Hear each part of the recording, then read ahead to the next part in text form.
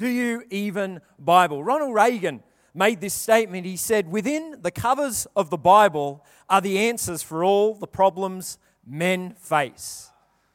For all the problems we face, our answers are in the Bible. Who knows that?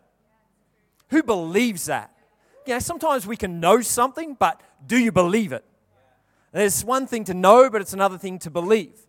And so this is what he says. You know, that is someone who ran, what? One of the superpowers of the world. You know, he's got something to say about it. You know, we live in a day and age where people are illiterate to what is actually in the pages of the Bible. Do you realize that? There are a lot of people that don't even know what is in the pages of this Bible. So if this is the answer for all humankind, then isn't it wise that we actually just open it up? I remember when I was at school, and that was a long time ago, is we had books. Nowadays, my daughter in year 7 comes home and she's got the iPad. I'm like, what are you doing? Homework. Yeah, right. But apparently she is. She's doing homework. But I remember the days where we used to get the book, and you would go through and you would do the book, you would do your homework, you would do the maths. But the thing that I loved about this book is that the answers were always in the book. So it was amazing. On my homework, it was always 100%. So sometimes I wonder, you know, we're doing life, but we really don't really look at the answers. And so today we want to have a look, and over this next month we want to talk about, do you even Bible? You know, some people think that Abraham, Isaac, and Jacob were a rock group from the 60s. Honestly, if you've never been to church and you hear about these guys, you're like, well, they must be like the Beatles. True? It's like we live in a day and age where people haven't grown up in Sunday school. Or for some of you, you've grown up in Sunday school and you get there and you forget what is actually within the Bible. The other thing is some people think that Sodom and Gomorrah were husband and wife. They weren't. They got smoked. They were cities.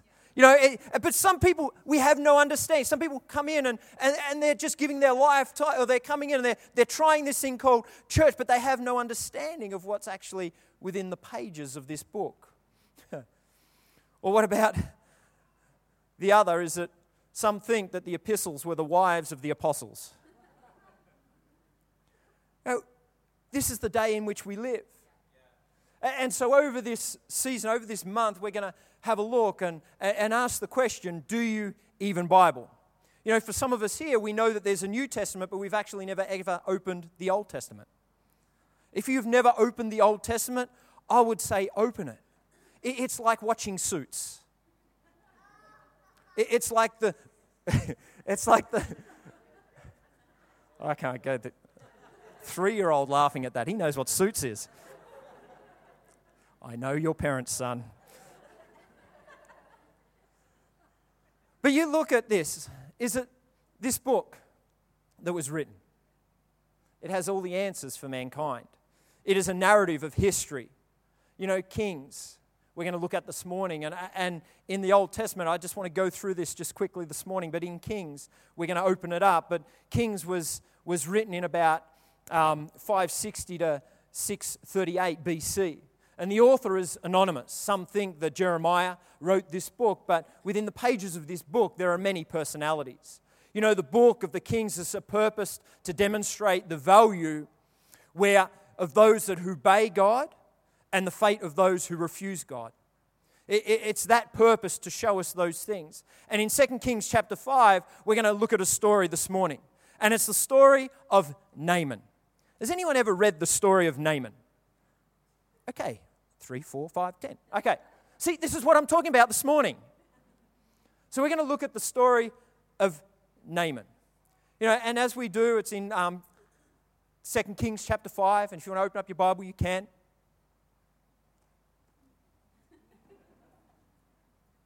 Or you can look to the screen.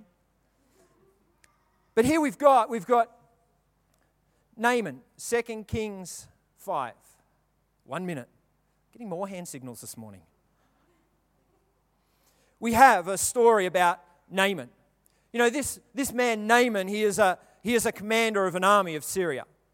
He is a popular man. with his fellow men, but also too with his king. He is a man with many great honourable battles under his belt. But the thing that I love about this man is that when you read it in the first... Back one. It's coming. When you read it within the first verses, it talks about what he had achieved. But the thing is these battles, it says in the scripture, were given to him by the Lord God. Is that all his accolade, all the things that he achieved within his life, he thought came from himself, but were actually given to him by God.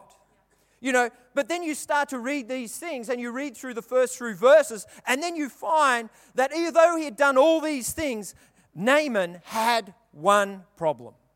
He had one problem. He was a leper. He was a leper.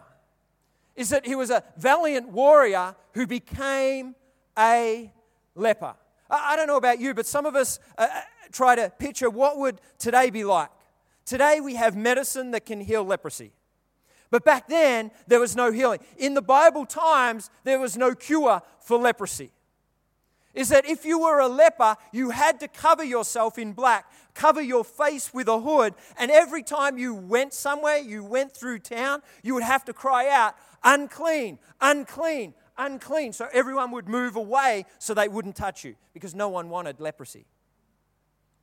The other thing with this disease is that as soon as you got it, is that you were isolated from community. You couldn't live inside the walls of the city. You were outside the walls. And so now this valiant warrior, this man who was popular, has to live like this. He had the world at his fingertips. But all of a sudden it was fading away. Do you realize the meaning of Naaman means beautiful? It means handsome. All of a sudden his name was losing its meaning. So here we have a champion in Kings in this time in his life that is desperate. He had had everything, but all of a sudden he was finding he had nothing. We read through the scriptures and we know that in Bible times that leprosy was incurable by man, but who knows that all things are possible through God? Who knows that all things are possible through God? He can do all things, for those that believe. And so Naaman, he had this problem is that, he was a leper, but also too, he had another problem. He wasn't a believer. So when we start to read through the scriptures, his life isn't looking really good. It isn't looking well for him. It's like this guy, he's got nothing going for him right now. He's in a desperate spot. He can't quite be the man that he's called to be because as leprosy, you start to lose your digits. So, of course, on the battlefield, he wouldn't be able to hold anything. So in battle where he had found his success, where victory had come, where he'd been useful to his master, the king, all of a sudden he was of no use to his kingdom. And so we find him here in this place in Kings. But I love how God works. God works in mysterious ways. Why? Because all of a sudden in his life, throughout these verses, you find that through an unrighteous act of his army comes his answer. Through an unrighteous act. All of a sudden, his army goes on a raid into Israel. And they bring back this young girl. They bring back this maid, and all of a sudden she becomes a slave to the house of Naaman. She becomes a maid to his wife. And I love how God moves. Some of us, we would see this as unfavorable. But this young girl, is taken from her family. If you were taken from your family and made to work for someone, wouldn't you find it hard to love those people? You would always be looking at them with some sort of unforgiveness, bitterness, like you just stole my family. You just maybe murdered my family. But all of a sudden this young girl finds herself in this household. She finds herself in this place. This little slave girl from a foreign land becomes the instrument in which God uses. She becomes the instrument in which God uses. She was a girl using the problems of life as opportunities to share the love of God. How many of us in this room use the opportunities of life to share the love of God? You know, some of us need to look at our opportunities, look at our problems as opportunities. You look at Joseph, he was taken out, he was sold into slavery, and next minute he's in Egypt, second in command, and all of a sudden he's the savior of Israel, where they come and sometimes God puts us in these places so that we can shine some light. I believe this is that Christians are instruments of God's love. We are instruments of God's love. Where there is a person whose heart has been prepared, God will always have a messenger. Do you realize that? And we are his messengers. God was preparing Naaman's heart. And in that point in time, God positioned a messenger. My question to you today is, whose messenger are you positioned for? Where has God positioned you to be the messenger? In your workplace, in your community, in your family, where has he positioned you?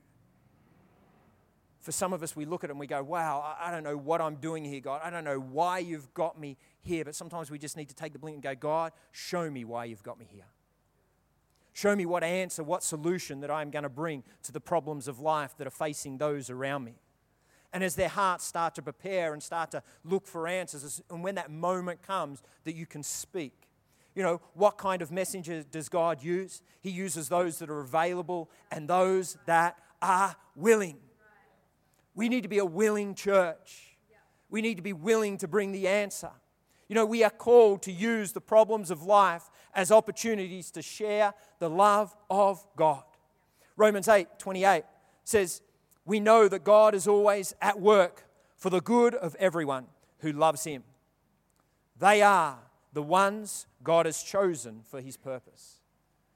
I love that, is that God right now is at work. He's always at work for the good of everyone who loves him. If you just love him and trust him, he'll put you in the right spot. This young girl came into this spot and maybe she thought, this is my time, this is my hour, this is where I'm going to influence. She'd positioned her in a place that would influence a nation. This young girl was there. Her life would have spoken volumes. Her life must have been a testimony.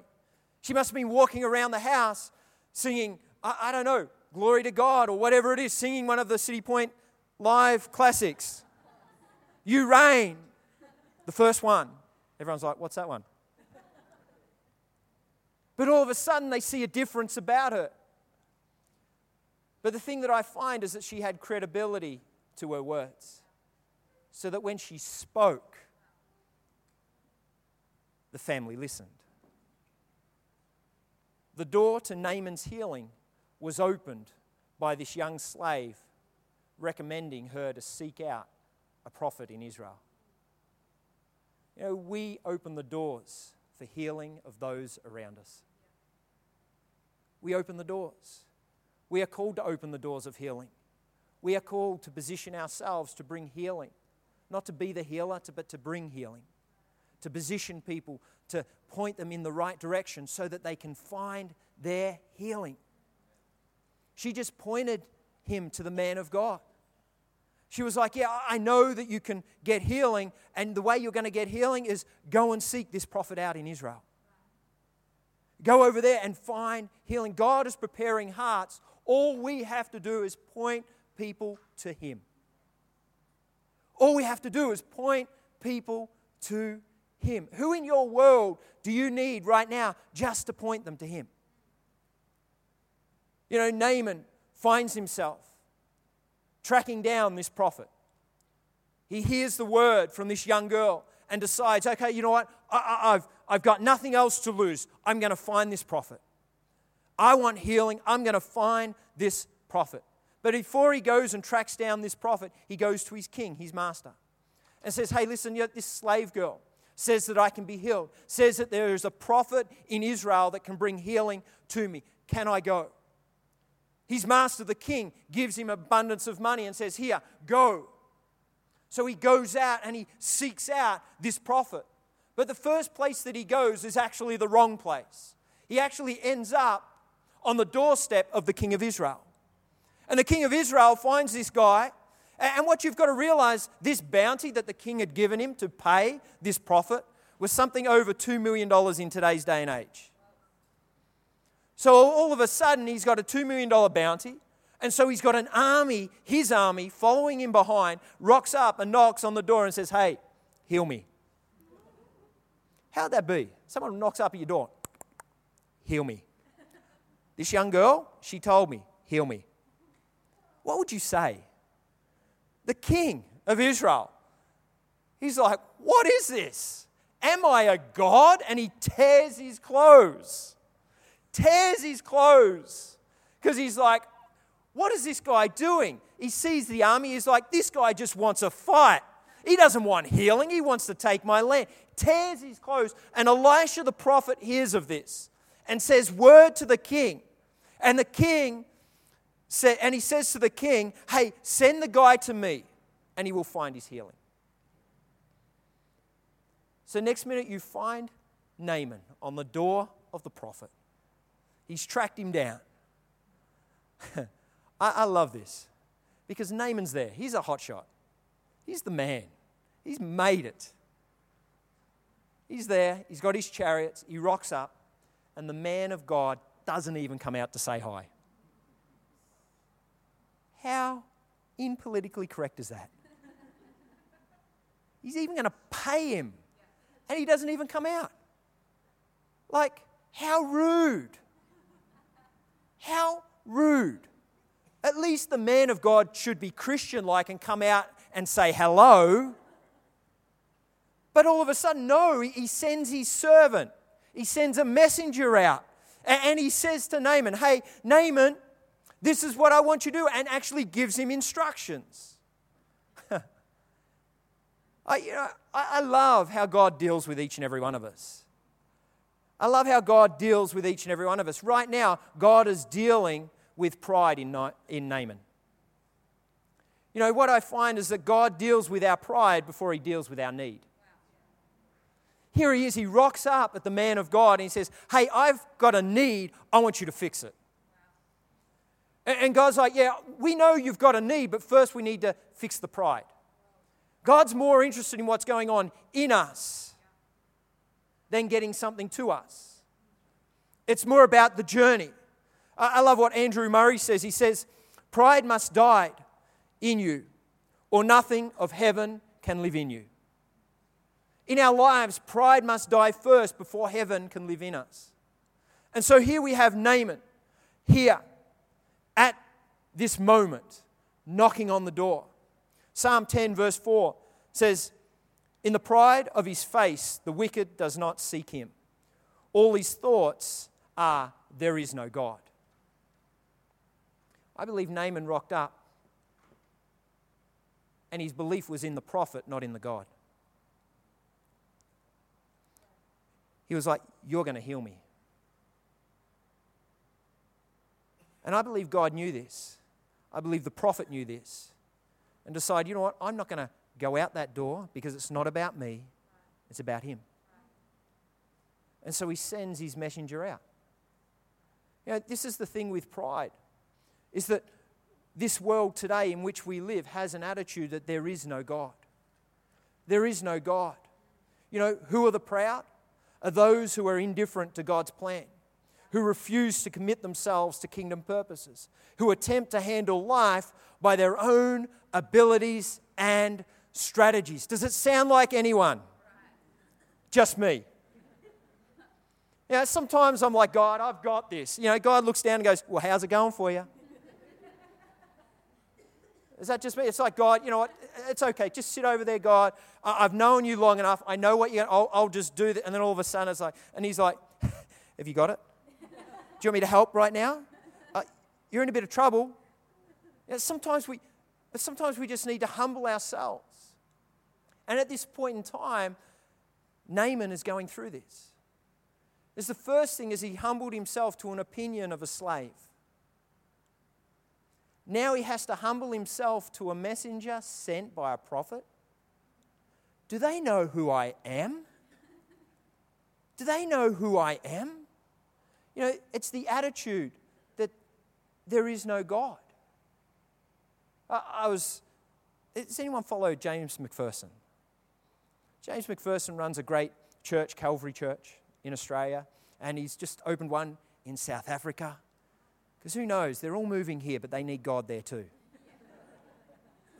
But and the great thing is before he became a pastor, he was a journalist. And he just put an article in the Australian, and I want to encourage you, get it.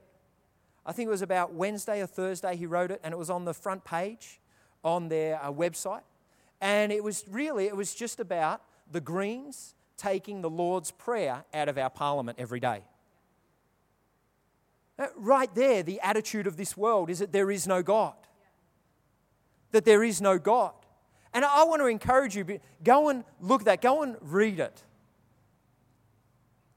Because it talks about what happens when you take God out. It means that, you know what, you become the higher power, and that there is no higher power than you. And God forbid that we believe that there is no one higher than ourselves. And so this is the attitude that the world takes. And so right now, within this, is God is working in Naaman's heart. God looks down every now and then. He goes, how's it working out for you? God will always deal with your pride in your life. Yeah. St. Augustine made this statement. He said, it was pride that changed the angels into devils. It is humility that makes men into angels. Humility. Humbling ourselves. Elisha didn't even come out to address Naaman. Didn't even come out. God was dealing with Naaman's pride first. Pride before need. Pride before need. Naaman was there. Little servant girl. Now I've got to do what? The messenger makes this statement and says, go, wash yourself in the Jordan River 7 times, and your flesh shall be restored to you, and you shall be clean. I don't know. Has anyone ever had God ask them to do something? And you're like, nah.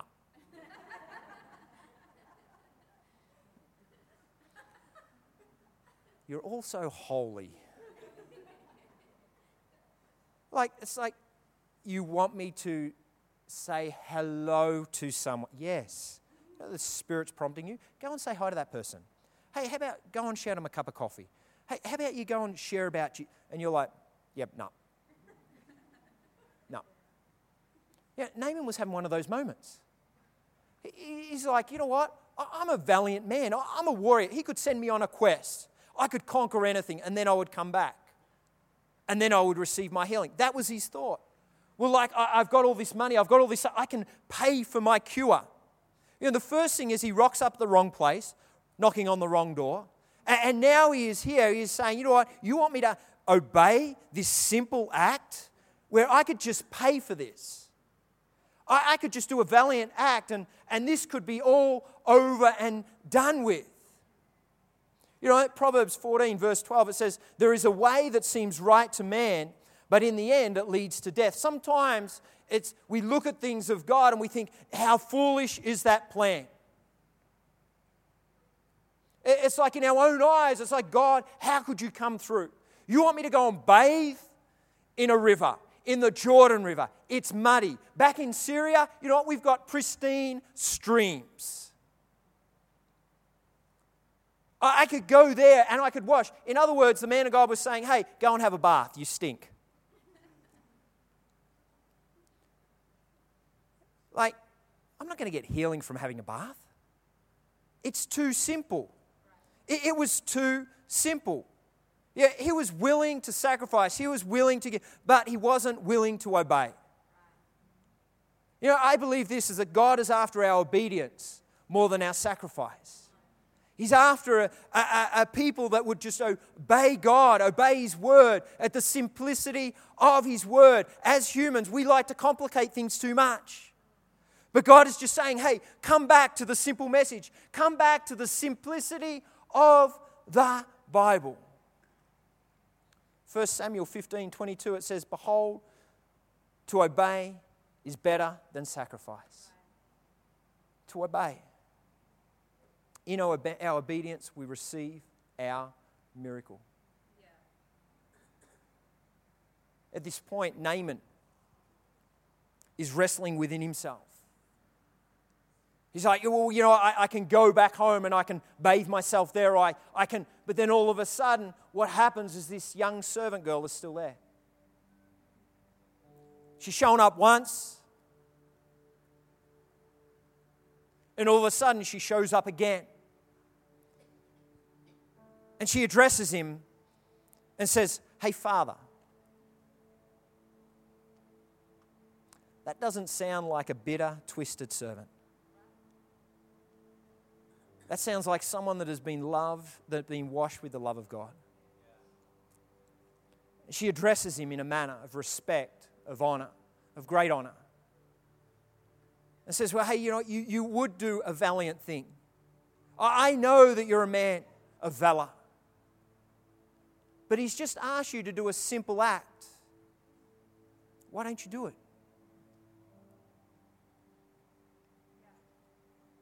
And again, the credibility of her voice comes through. Cuts through the pride of man to the very heart. And we find him dipping himself 7 times in the Jordan River. Once, twice. Maybe the first time he comes up and there's nothing, it's all still the same. Goes down again, comes up, still the same. Goes down again and comes up. All of a sudden he sees some of his skin being restored.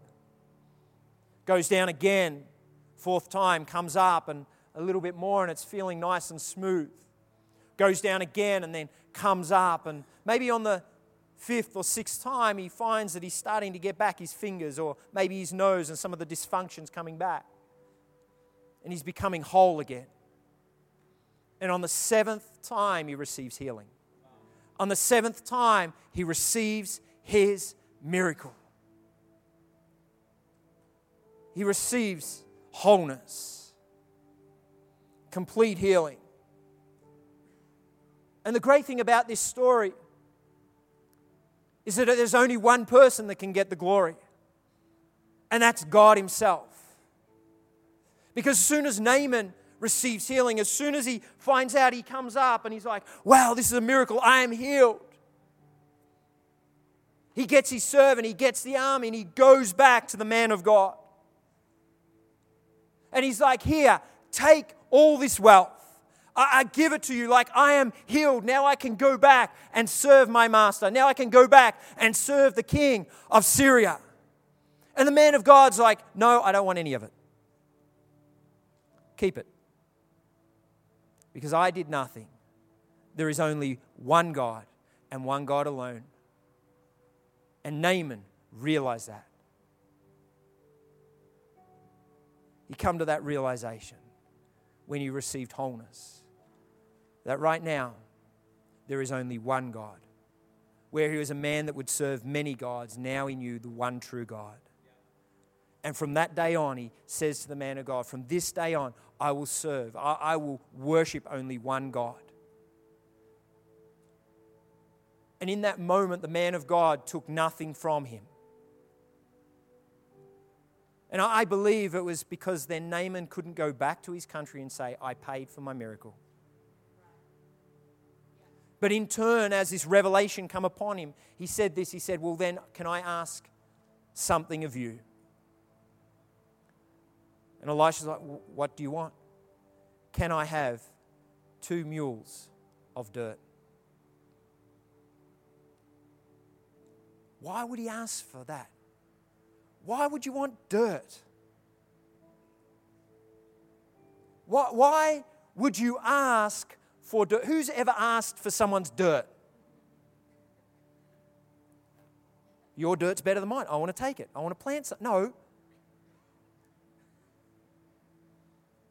It was the reason behind it. It's because he knew he had to go back and serve his master, the king. But he wanted to worship the true God. And the true God lived in Israel. And so he thought, you know what, I can't live in this place all the time. But you know what, I can take the God of this land back to where I dwell. And set up an altar. You know, I believe that's with us, is that we are called, when we are washed, when we are healed, when God comes and moves in, when we find salvation, God calls us to take God from where we found Him into where we are. It's not a place where we come and we worship God here in this moment and we leave God here, but no, we go out into the world and we take Him with us everywhere. In our family, in our community, in our workplace. So when the opportunity arises, we can be the answer. Like that girl went in, she was captured, she was in that place, she was a slave, she was a servant, she was a maid. But all of a sudden she brought salvation to that house. She found favor in that house. And now her master, who God had humbled, was saying to him, hey, and he was like, I never want to leave this moment, this place. I never want to leave this experience. I never want to leave this land where the presence, where the God of Israel dwells. And if I have to leave this place, you know what? I'm going to take your land with me because your God will come with me then. And as Christians, we have God inside of us. So when we go, so when you really look at this story, it's more than a story of healing, it's a story of salvation.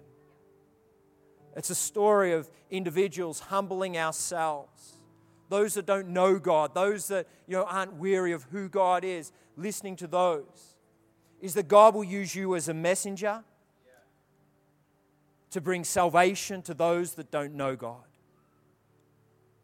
And the way that He does that is He prepares their heart, and all we do is point them in the right direction. And when they find God, when they experience God, they take God back to their place. They take God back to their community. And that's what we're called to do. Take God everywhere with us, and then point everyone to Him. Father God, I thank You that we have an amazing church. Lord God, I thank You for Your word. I thank You for Your promises. I thank You for who You are.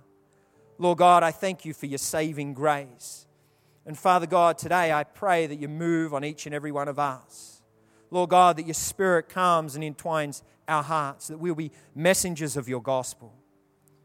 Lord God, in every opportunity, every problem that arises, that we see the opportunity to share Your faith. We see the opportunity to shine Your glory, to be a light, to declare Your love to all humanity, Father God. Today, Father, I pray that You stir our hearts as Christians to share Your faith. But God, also too, for some of us in this room, Lord God, today I pray that You stir our hearts. For some of us that are dealing with pride, that are dealing with just giving it all over to God, today, Father, I pray that You speak to our hearts. Lord God, that You stir our hearts afresh. Lord, that we'll be able to trust You fully. Today, Father, I pray that we just won't live out our plans, but we'll live out Your plans. Today, Father, stir our hearts. Just while heads are bowed and eyes are closed, I want to give an invitation this morning. And you've heard a message, and that message is about the love of God.